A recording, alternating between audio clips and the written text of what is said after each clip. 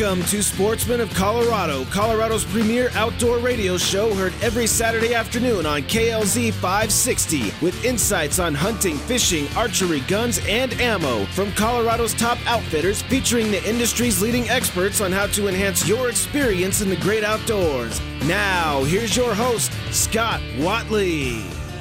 Welcome to Sportsman of Colorado. Thank you so much for joining us today. My name is Scott Watley, and we are glad you are with us, and it's always good to have Kevin Flesh in studio with us as well. Kevin, man, good to see you, bud. Good to see you, Scott. Crazy times, man. We were talking off air. I was back in Wisconsin this last weekend, and it's not very often you get to snowmobile in minus 36-degree weather. But and that's no wind chill. That's no just wind the chill. Straight temperature. Not exactly. Wow. I can't imagine what it was when we were going 40 miles an hour in a snowmobile, but hey, whatever. It is what it is, and we had plenty of clothes, and it was actually pretty nice. I was surprised, but oh, cool. Yeah. Well, we're going to kick it off today. As I mentioned last week, Austin Parr is going to be joining us each week and give us kind of some fishing reports and just some things out on the water that can help us, and also get you the great gear you need from Discount Fishing Tackle there on Santa Fe. So, Austin, great to have you with us today, bud. How are you? Doing great, Scott. Thanks for having me. You bet. Hey, Austin, how are you? Doing great, Kevin. Good to hear from you as well. Good to hear from you. I was in the store a few weeks ago getting some stuff, and you guys again are getting all kinds of inventory in that all these other big box stores don't have, so it's obviously a place to go for the upcoming season, but as well as we're going to talk a little ice fishing today. So tell us about what's going on from your perspective on the resource and what areas are doing well from the fishing perspective. So it's a time of year right now that is you're about to have multiple opportunities, but as far as ice fishing is concerned, obviously we've had some of those cold temperatures that you were just mentioning up in the North Country as well coming down here.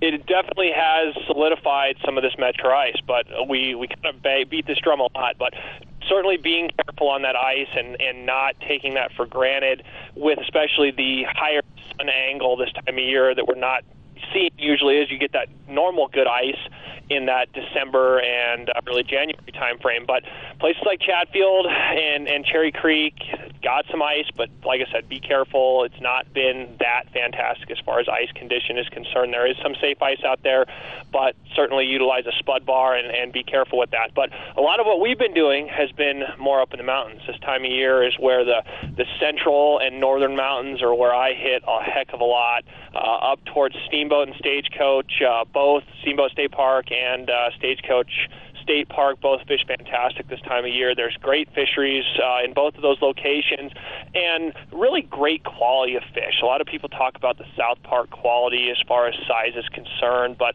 Steamboat and Stagecoach both produce some of the absolute best size and overall average quality that I see really anywhere in the entire state.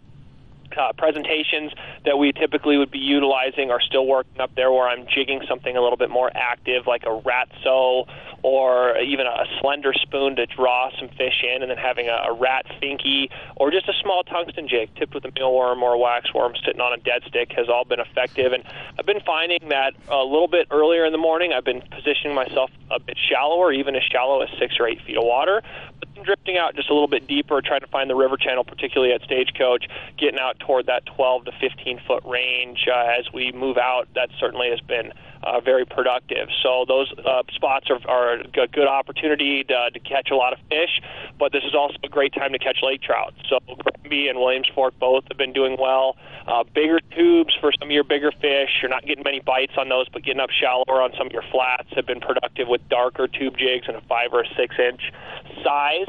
And then off the deeper structure in 45 to 65 feet of water is where we've been catching some of our better numbers. So 2.5 to 3.5 inch tubes. Glows and whites work well. As the day progresses, I shift over to some of my darker colors also. And same thing kind of goes at Green Mountain, but you can go out and catch some great fish with those tubes tipped with sucker meat. And whether you want to catch a big fish or some of your smaller fish, there are opportunities that are happening at those particular lakes. So now, talking about the actual fishing of some of those reservoirs for the lake trout, are you going out and punching a bunch of holes to look for fish, or are you going to structure and then waiting for those fish to come in to those areas to feed? So it depends upon the actual ice condition as far as the slush is concerned. If I typically like to be on the move, but unlike some folks, I don't have a snowmobile to run around up there, and that slush can be it can really inhibit your movement, particularly on lakes like Granby late season. You can certainly have areas of 12 plus inches of slush, so certainly having the correct boots is really an important way to go up there, even some insulated muck boots. But I usually try and do as much research as I can at my house before I head out there. So there's a couple of great resources. Certainly the Fish and Map Company maps are a good way to go, but you can also utilize Lorance's social mapping software on what's called CMAP Genesis Social Maps. That's the letter C-M-A-P Genesis Social Maps. And those maps are actually created by users with Lowrance units in the summertime. They're actually mapping those and then uploading those maps. And you can use those maps and really see a 1-foot contour of all those lakes. And they're not all 100% complete, but those maps in combination with the Fish and Map Company maps, GPS units and GPS locations, and plugging those into your GPS unit to then get out to those particular locations really can decrease your amount of searching time. So think of think of lake trout kind of as a deep water walleye. They like to sit on structure, humps, points, drop-offs. All those locations are usually the best locations to find your eater-sized fish. And then I have my best success on the big fish, a lot of times on some of your a bit shallower flats, even uncomfortably shallow at times, up to that 8 or 10 foot of water range even. But you'll occasionally pick off a big lake trout in that deeper water as well. But usually the bigger fish are eating shallow, and that's more eating game, though. It's really frustrating at times. When you're catching those smaller lake trout, you're seeing fish on your sonar, you're playing around with fish all day long, and I get real antsy when I'm not marking fish. But when I'm targeting those big fish, I'm not really marking anything for the majority of the day, and you're fishing a lot of times for 1 or 2 bites. Yeah, and so those 1 or 2 bites that you're talking about, I understand that you're using the big tube jigs and that sort of thing. Is that something then that you're pounding those jigs on the bottom, creating some muddy areas, or trying to create a situation where the fish come into that bait, or are you just letting them suspend above the bottom, for example, and letting those fish see it from a long ways away and hopefully coming in and targeting the baits themselves? I like pounding the bottom a lot with lake trout, whether I'm targeting the smaller fish or those bigger fish. That is where I've had some of my best success for all sizes of lakers. Okay. Got it. Now, turning our attention then, so that's sort of what's going on with the ice fishing bite. And one thing we didn't cover is both on Stagecoach and Steamboat. Any northern bite going on? So Steamboat does not have northern. Oh, that's but right. Stagecoach does. Right. And that bite has not been overly fantastic, but I've been hearing reports of folks utilizing dead suckers on tip-ups out there, and certainly the more fresh of a sucker that you can get, the better. A lot of times a freezer burn frozen sucker does not work as well as something that's going to be fresh. We sell live suckers down here at the store, too, that you would have to kill up at that elevation above 7,000 feet, but they work well freshly dead on a tip-up. But it's one of those things where some folks really have that dialed in. I have a ton of time doing that. Sure. But I'll throw a tip up when I'm fishing for trout and for a couple bites a day. And you have an opportunity to catch some of those nice fish. And I really like rigging up my tip ups with a circle hook. Not only does it make it so your fish isn't gutting that if you feel like you want to release a giant and keep some of your smaller ones, but that circle hook also takes the line off of the teeth on those pikes, so you fish fluorocarbon rather than wire leader a lot of times, which helps to increase your amount of bites. So for the folks that don't have the ability to get up to the Central Mountains or even Northern Mountains, but they want to do some fishing closer to town, let's talk a little bit about what's coming up, hopefully, when we get over the polar vortex here and maybe we lose a little bit of ice for the shore angler, and what opportunities are coming up in the near future. Yeah, so if you're a shore angler that doesn't have access to a boat and likes targeting walleyes, the time frame is going to be nearing when you're going to want to really target those fish. So right at ice off through the first couple of weeks when those fish are moving through their spawning motions is a fantastic time to target both walleyes and sawguys. So walleyes will be successful in their spawning operations, and sawguys are a sterile hybrid. They still go through the same type of motions getting up on those rocks. So some bodies of water like Chatfield, Cherry Creek, and Pueblo have dam faces that get closed during that time frame because Parks and Wildlife goes and actually nets the walleyes and then artificially inseminates the eggs to then stock fry across the entire state. So those lakes many times are off limits on the rock faces. But a smaller body of water, you can catch fish in and still have the same type thing going, whether you're going on the Eastern Plains or in town. There's bodies of water that will be icing out along those rock faces, and right in that March time frame offers fantastic fishing opportunities, although they can be a little uncomfortable fishing at night in really cold temperatures. But it offers a great chance to catch some good fish, and the technique is really the jerkbait fishing during that time of year. So I really like Rapala shallow wraps. They're a slow sinking jerkbait, and I mean almost suspending, but they sink really slow, and they're my favorite. But Smithwick Rogues and Husky Jerks all can work really well during that time as well. Yeah, and that's just basically then throwing. Are you throwing out straight out from shore, or are you going to throw it parallel to shore? What do you recommend folks do when they're fishing from shore in the late? It's going to be evening hours and throughout the night. Yep, low light conditions. And so if I'm standing on the shore, a lot of times I like the 45-degree angle cast. So it allows you to fish a number of different depth ranges. And if you cast straight out, each depth range you're not covering for a very long period of time. But if you're on that 45-degree angle, each depth range is about doubled in the amount of time that you're covering. So you can really start to figure out what depth those walleyes are in. But last year when we were fishing these, the bite was really, really specific. So in a lot of years when you're fishing a jerkbait, you're hitting it with a pretty hard snap. Slack line on that snap is going to be critical. So you never want to reel all the way down to that bait. You want to hit it on slack line and then let that bait come to a rest and then reel up your slack, but not touch that bait with your reel, if that makes sense. But last year they didn't really want much of that. They wanted a much softer pop, but even a sweep as well, where we weren't even snapping at all. It was just a sweep to just feel a little bit of vibration and then reel back down.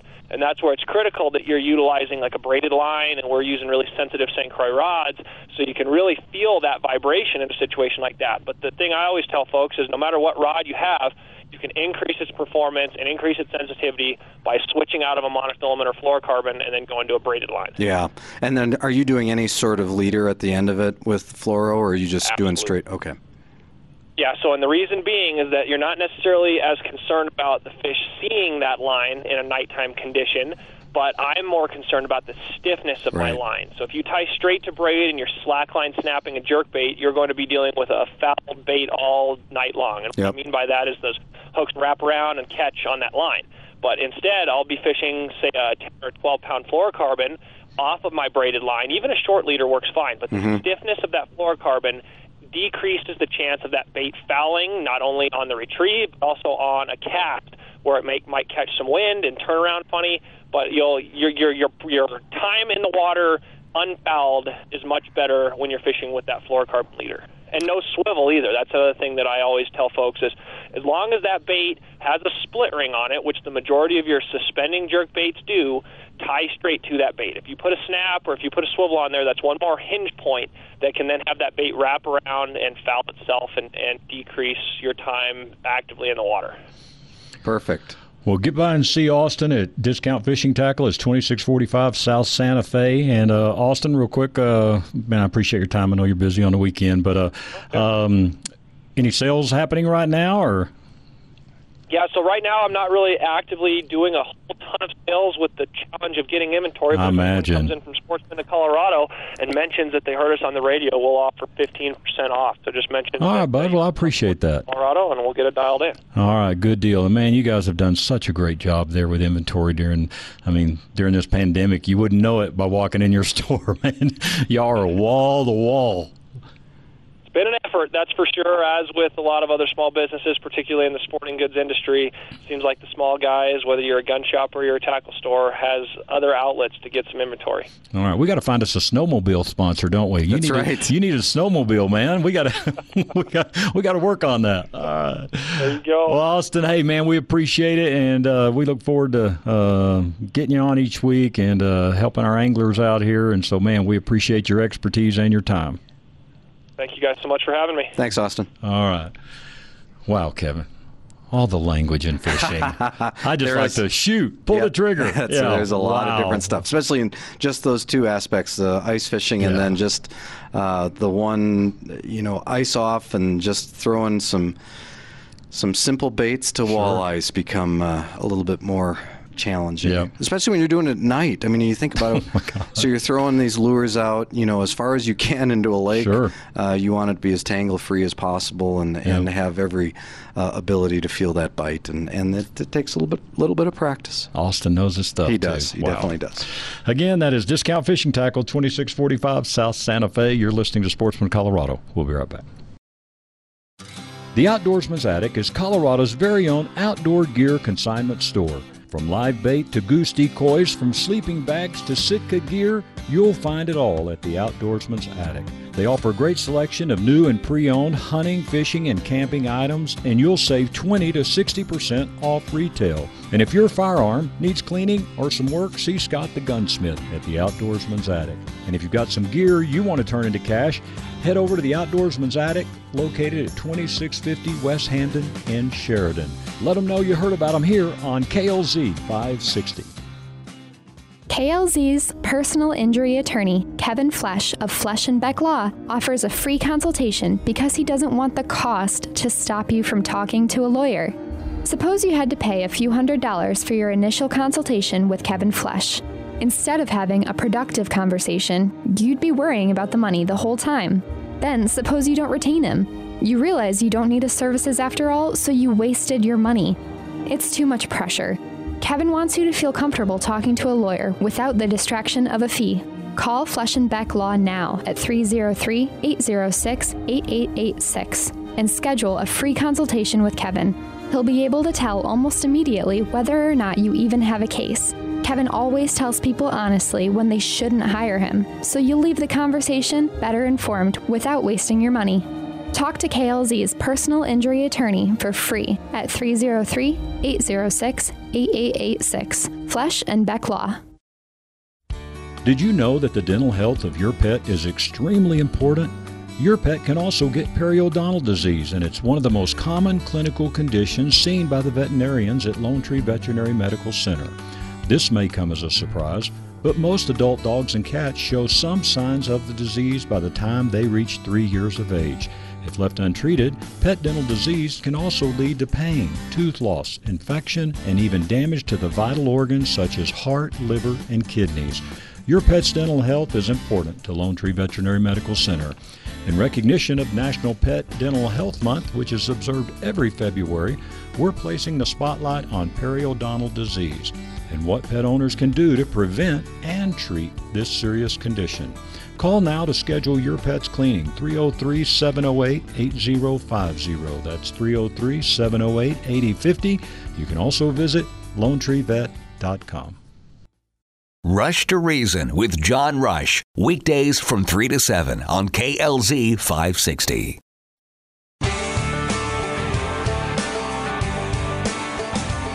Welcome back to Sports from Colorado. Thank you so much for being with us.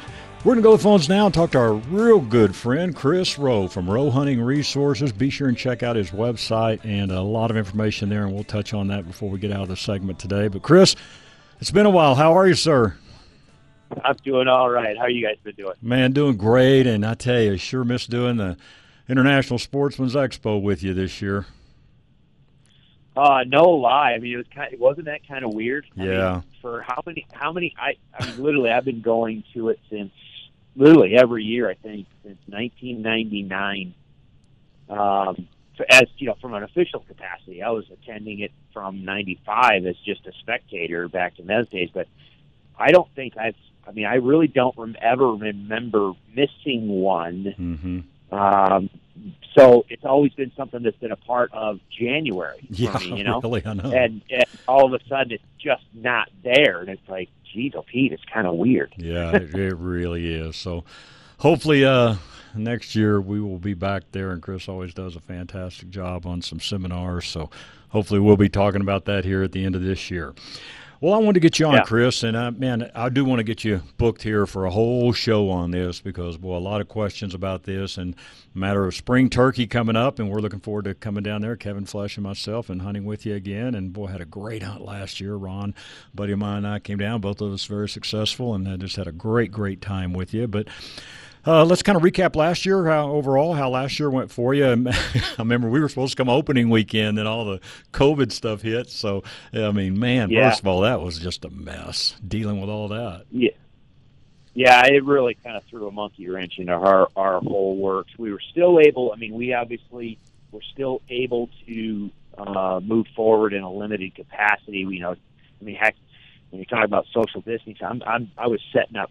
We just kind of set out in the open, but and there was a ground blind day. Sure. I completely forgot about that. Yeah, that's right. Just thinking rain, man. I'm hiking out, getting the ground blind set up. Oh man. Yeah, Ron looked at me one time and goes, "Let's go to Kansas, have fun. It'll be turkey hunting." And we're sitting there in freezing rain. We're like, "What are we doing?" Yeah. Well, for the beginning of the season, I was setting up, a ground blind for the hunter, and then I would set outside. You just all the hoops you had to go through to social distance, and then we could run hunts on some people because they couldn't come, and it was a fiasco. But I'm glad you guys had a chance to come out because last year was a little bit of a fiasco with all the social distancing stuff that we had to do, and it shut down some of our hunts. Some folks like you were able to make it work, but no, it was a heck of a lot of fun, and until we started talking now, I completely forgot about our little ground blind fiasco in the rain there. Right, yeah. And always, I always keep one eye open now because I got my turkey there, and we're waiting on Ron's, and of course, then the sun comes out, starts getting a little hot in the blind, and I doze a little bit, and we've all had that feeling where you feel like someone's looking at you or doing something, and you open one eye, and Chris has got his iPhone on me, filming me dozing, and my head bobbing. So, yeah, that was good. Well, let's start out. And like I say, we're going to have time to scratch the surface, so to speak, on today's show, but we'll do a whole show with you. And, the matter of scouting, I know, some people have that time, some don't. But if you do, when you look at scouting turkey, how does that differ from how you scout, whitetail or elk? Well, it's all. Especially for your listeners, there, it's really habitat based. So, for a lot of the folks that are listening now, you've got folks that are going to probably be heading up in the mountains wanting to go after Merriams. Then you're going to have some people that are going to go out to Nebraska and Kansas. Or eastern Colorado and chase Rio Grande. If you have the ability to lay eyeballs on them, that really does help. And so in our country, whether Kansas, Nebraska, eastern Colorado, with Rio Grande turkeys, people need to understand if you're going out, you want to scout and start looking out now, you will find those larger flocks of birds in, kind of winter flocks, which it's good because you can put eyeballs on them and see them a lot easier. The big thing is people need to remember is as we move towards spring and the spring green up happens, those birds will break up out of those winter flocks. So if folks are out goose hunting or waterfowl hunting and we're seeing turkeys on a chunk of river bottom, don't automatically assume that that's where the birds are going to be. There's probably some birds going to be there, but they're going to move to where they get good spring green up. So just keep tabs on them. If you're hunting those linear river bottoms and you want to get, plan ahead, just try to spend as much time out there periodically every other week or so as we move towards April, just keeping tabs on where you see those birds moving and where they're scattered. Now in the mountains, they're going to move just kind of like deer and elk up and down the mountain, following that snow line. So I really do like getting out for at least Colorado mountains in that beginning part of April and start hiking in those ponderosa pine areas. Ponderosa pine that has oak brush is even better. In those areas where those birds are going to spend time in the winter, you're going to find those tracks. If you've got snow on the ground, look for tracks. And then just start looking for the biggest stands of big ponderosa pine and the best stands of oak brush that have, acorns, and just really pick the ground apart. Because once you get to, that's what we can do now until about the end of March. Once you start rolling the end of March, that's when you'll start hearing birds gobble, and that's where you can start getting yourself into places where it's strategically located where you can hear a long ways and just listen to see if those birds start gobbling. They're early mornings and then in the evenings as well. Right. What have you seen, and we say most of the time because animals always surprise us, let's say snow's actually falling. Is that a waste of time to be out there when the snow's actually falling? You need to wait till it quits? What's your advice there? You will find it all depends on what the barometric pressure is doing and how bad the storm is. I mean, if it's a nasty snowstorm, they're just going to hunker down. Right. But if it's a nice day and you've just got some light snow falling and it's not, no, they'll still be active. I can't tell. I mean, geez, Pete, I've had to have probably killed almost, I don't know, over the years, almost a dozen different birds in snow, in the snow. I mean, I remember hunting west of Fort Collins there for years, and literally trudging through 2 feet of snow up the mountain, setting up with a decoy and literally calling them strutting through the snow. Wow. So they live there. It's not like they're going to go home. They are home. Exactly. That's where they are. Right. And when spring comes and reproduction starts cranking, they guys are guys. They don't care. Yeah, exactly. There's a lady talking. I want to go over and check her out. No doubt. So let's talk a little bit about the blind setup versus just sitting out like we were a few times, just in the open like that. I mean, how do you kind of go about it? Is it just that particular lay of the land and where they're going to be coming from and all that, of how you decide what to do there? Yeah, and how long I want to sit there. So if I've got good cover and the birds are in an area that, just natural cover, trees and just logs down, blowdowns, and just stuff that I can tuck myself in and hide behind. And the birds are actively working calls, there's at least a good, strong chance that the birds want to come in and work your call, especially with a shotgun, but I've done it with a bow as well.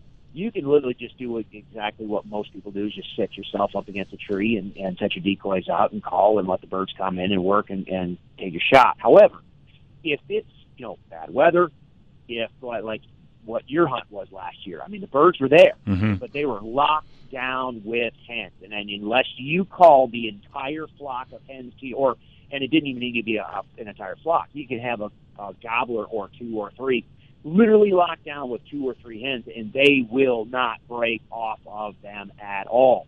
And so unless you can get those hens to move your way, you're kind of stuck. Well, that's where, in my opinion, that's where ground blind works great, especially if you know your area and you especially know the movement of what those birds are doing. You can sometimes set ground blinds in places where there's really not a lot of cover for you.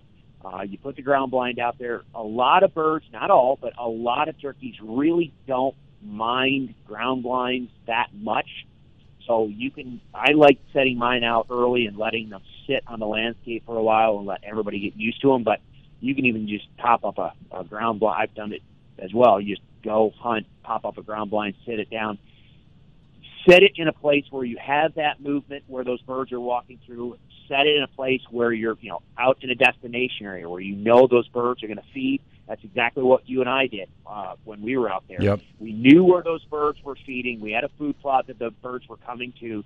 There was no cover anywhere around for us to sit up against a tree or anything. Plus the weather was crappy.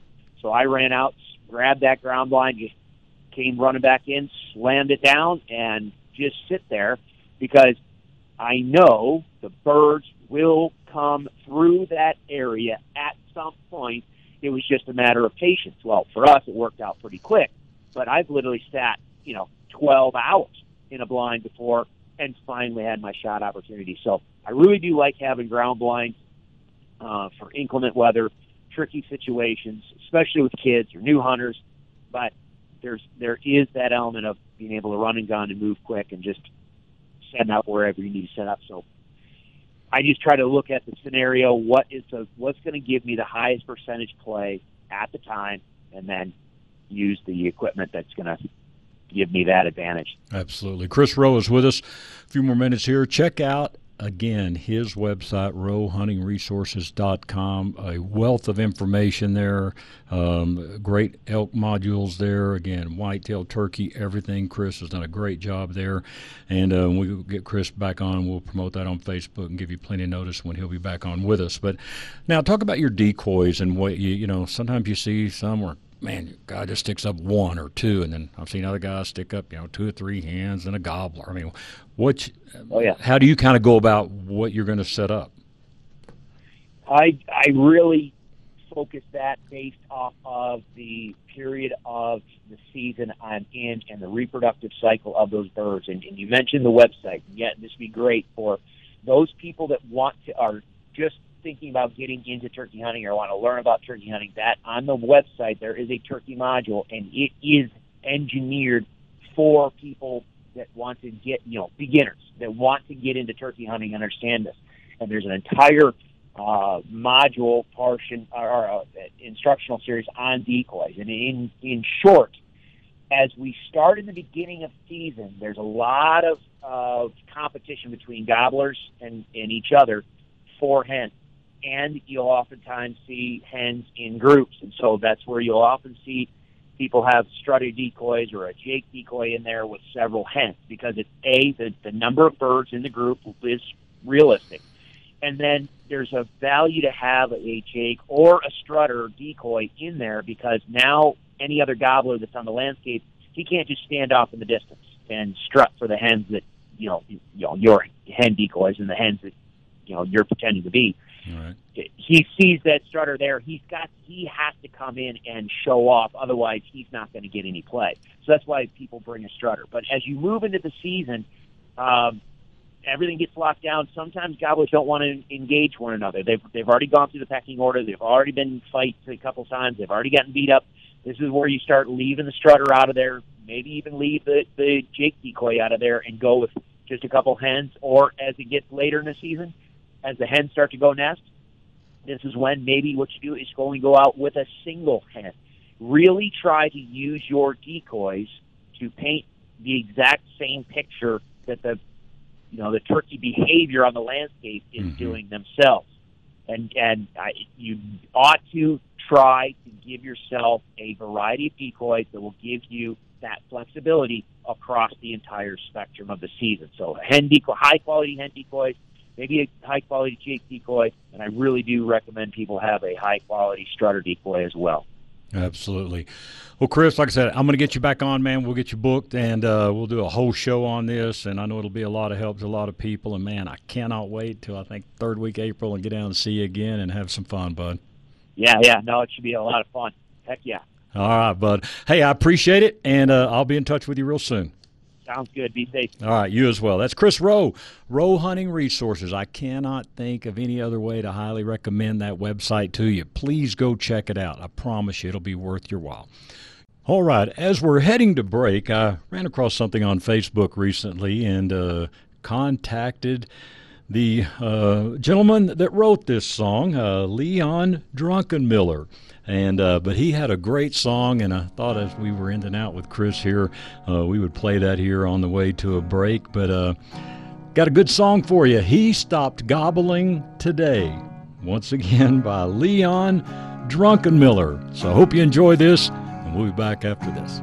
I said I'll hunt 'em till I die. Lord only knows how hard I try. Hunt 'em almost every day, but they just putt and run away. He's getting close, I hear him drum, as he was strutting up that ridge. His head was red, he wanted love. I want that breast inside my fridge. He turned away, I hit my slate. Longbeard thought he had a date. Then my heart began to pound. Now he's flopping on the ground. He stopped gobbling today. I slung some lead upside his head, and now I'm carrying him away. He stopped gobbling today. Well, you know, they ran up to spur him one last time as he fluttered in those leaves. That thought came across my mind: I can finally sleep in peace. He stopped gobbling today. I slung some lead upside his head, and now I'm carrying him away. He stopped gobbling today. He stopped gobbling today. I slung some lead upside his head, and now I'm carrying him away. He stopped gobbling today.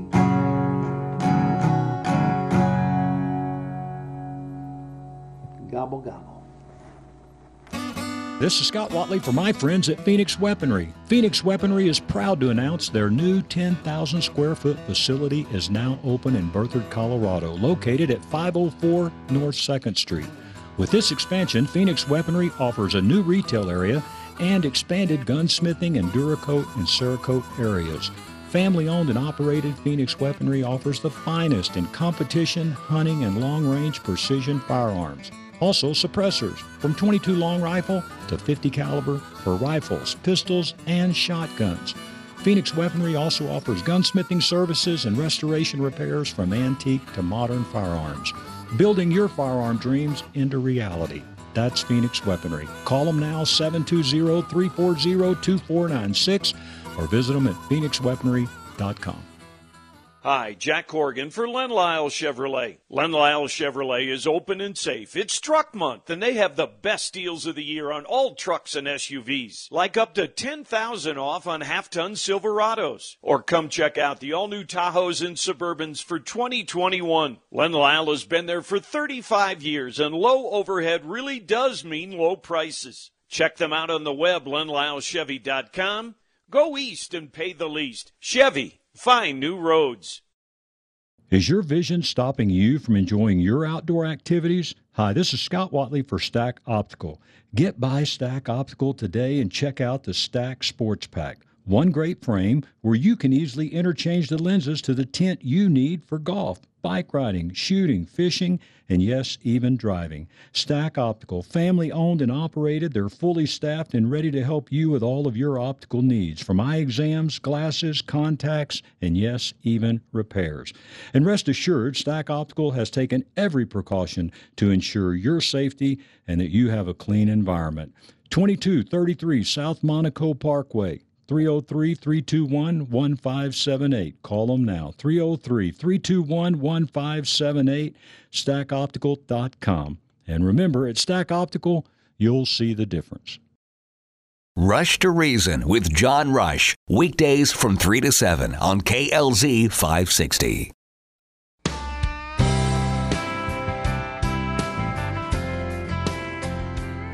Welcome back to Sportsman of Colorado. Thank you so much again for joining us today. Just a reminder now, if you miss our live show on Saturdays from 1 to 2 p.m., you can replay us on Sundays, and that is from 8 to 9 a.m., or once again in the evening from 7 to 8 p.m.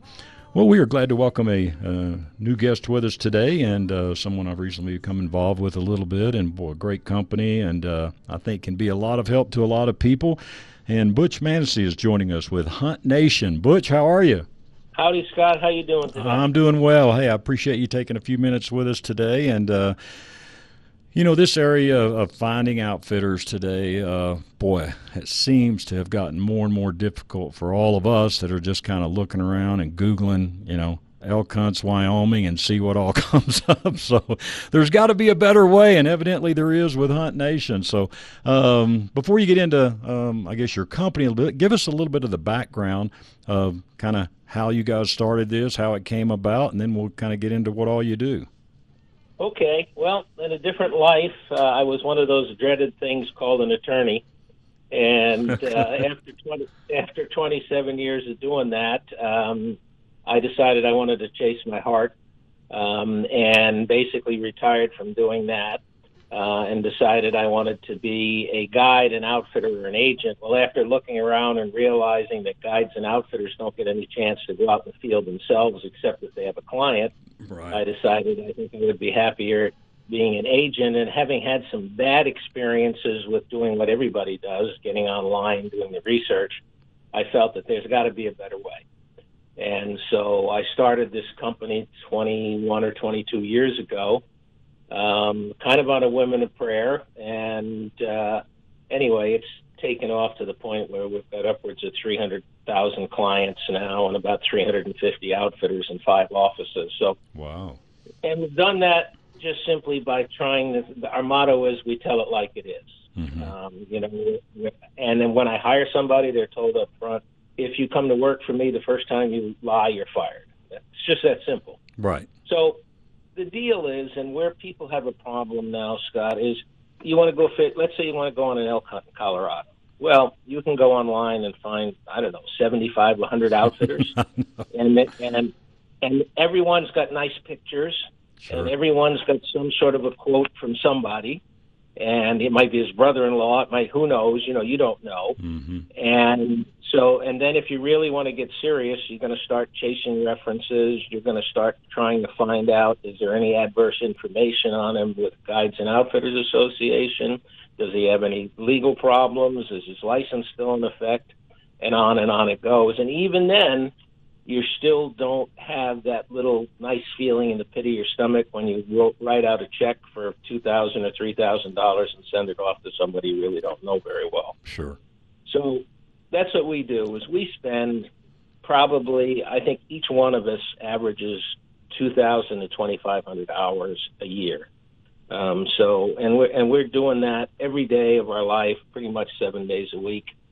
And, we're checking every little thing that we can on any single outfitter. We have contracts with them. And so we haven't, and again, this is not something that the average sport person can do, but we have a contract that says, you got to meet these standards. You've got to provide good people. You got to provide good equipment. You got to provide good lodging. You got to provide good food. And it's all laid out in a detailed legal contract. And then we send them a long questionnaire, and it says, tell us about this, tell us about that. So by the time we're all done spending all of the hours and hours, we have a good handle on, is this somebody we want to work for or not? So if somebody's looking for that elk hunt, they can go online and spend 30, 40 hours looking, and they might find a good hunt.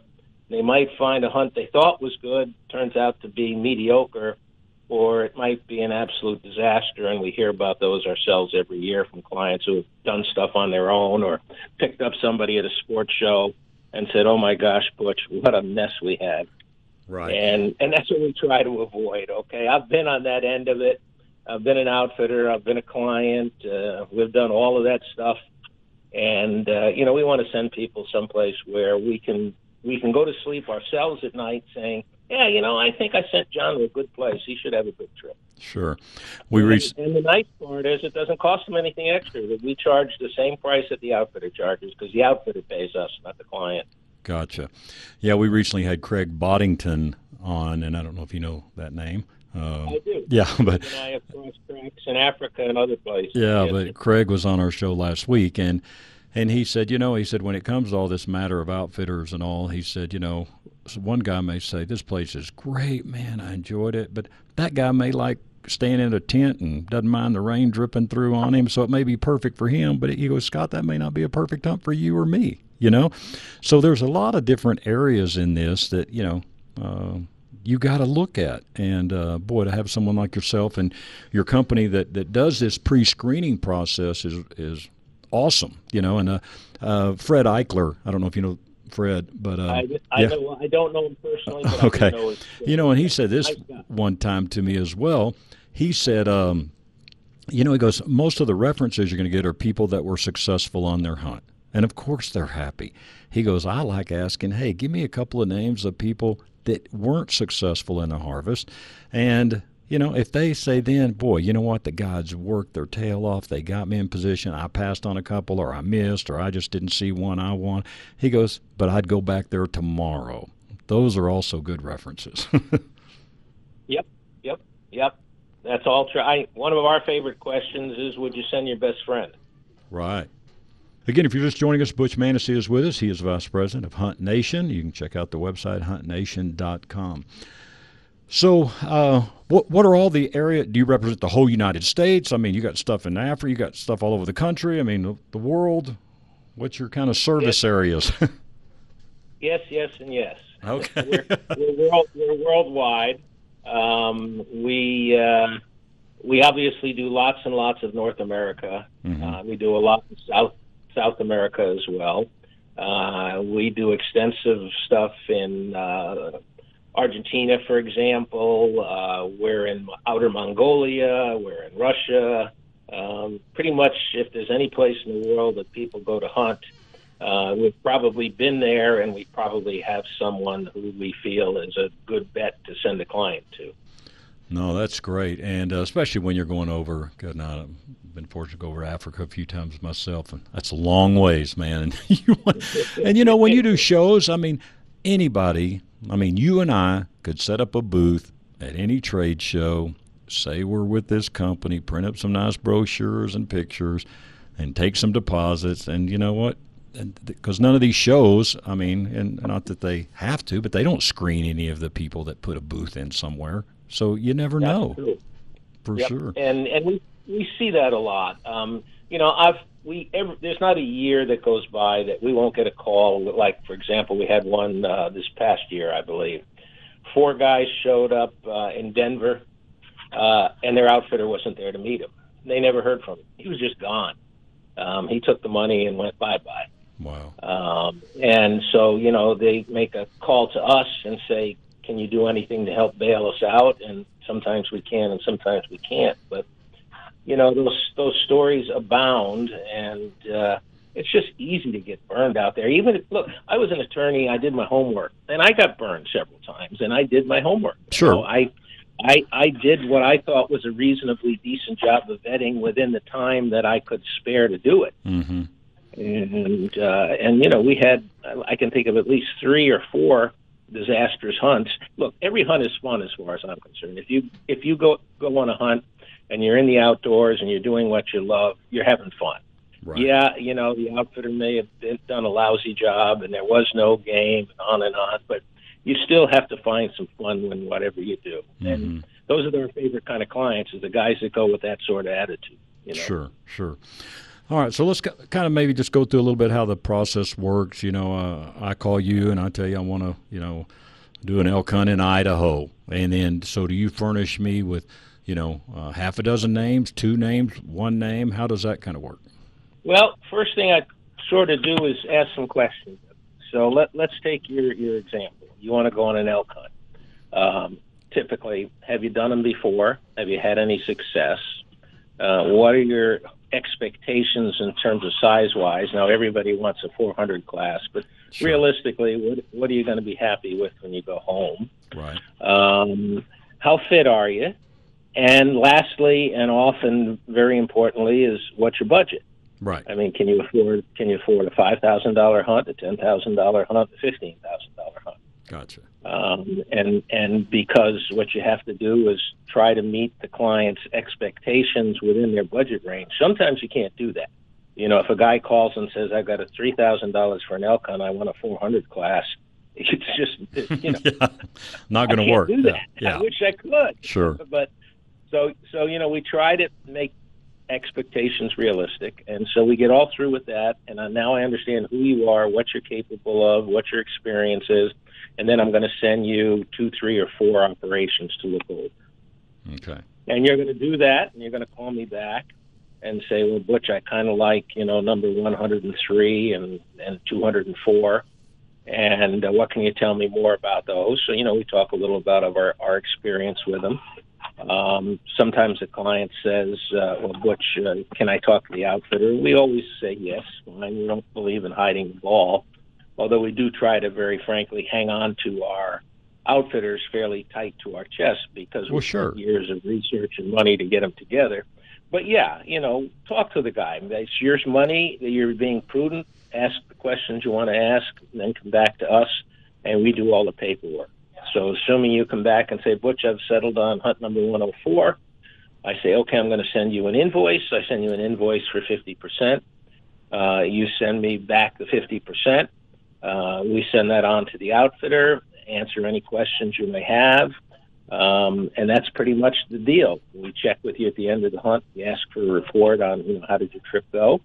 And because if there's problems, we like to hear about it so we can talk to the outfitter and say, hey, you got to polish this up or you got to polish that up. Or if it's bad enough, as in a recent case, we're going to say, you know what, we don't want to do business with you anymore. Mm-hmm. But that doesn't happen too often because we do vet them pretty carefully. But you can still get some bad surprises when somebody loses a lease or loses a key member of their staff or some such thing. Sure.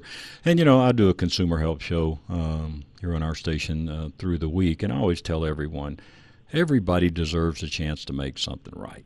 Don't go online and start blasting people and saying things if you haven't even talked to the owner and given them a chance to, figure some things out. Because sometimes, number one, they may not know, and number two, they might not have realized really what was going on. So at least give everybody deserves a chance to just, figure it out and make it right and try to make you a happy customer, don't they?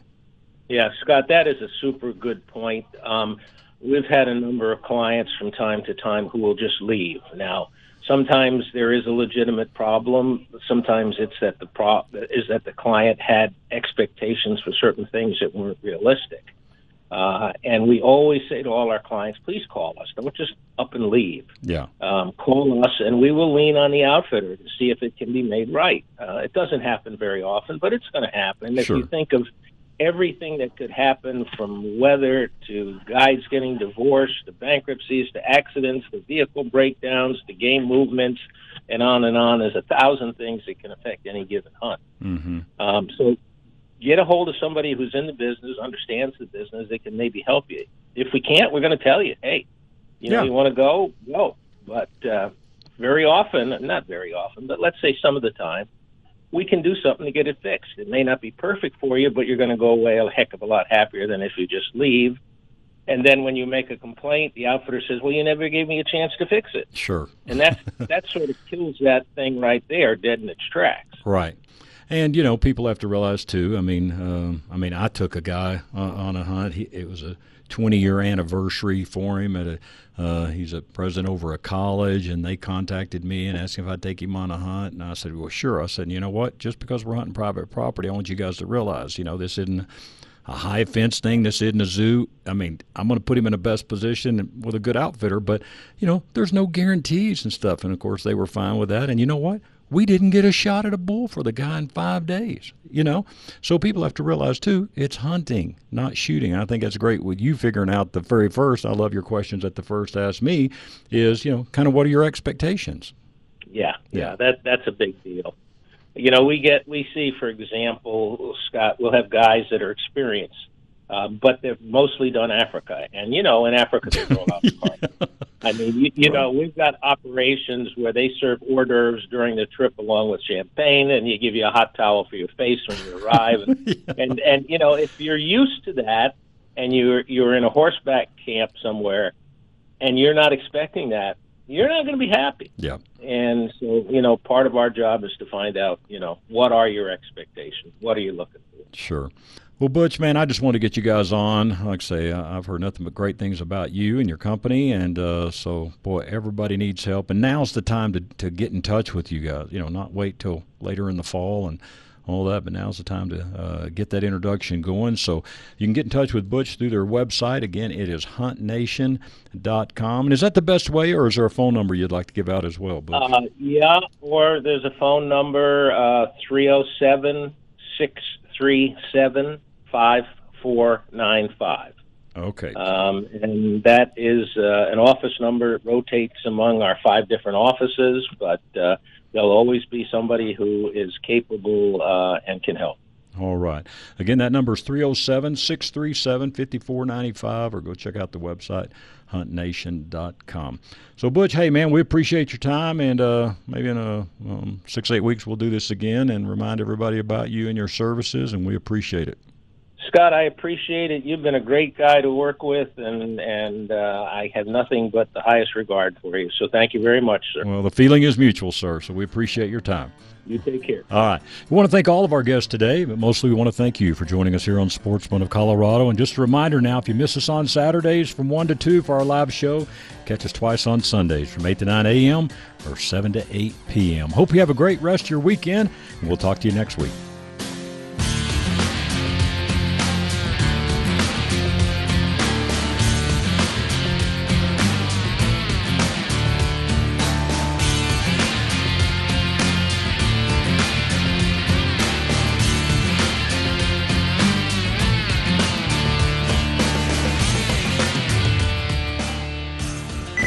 Opinions expressed on KLZ 560 are those of the speaker, commentators, hosts, their guests, and callers. They are not necessarily the views and opinions of Crawford Broadcasting or KLZ management, employees, associates, or advertisers. KLZ 560 is a Crawford Broadcasting God and Country station.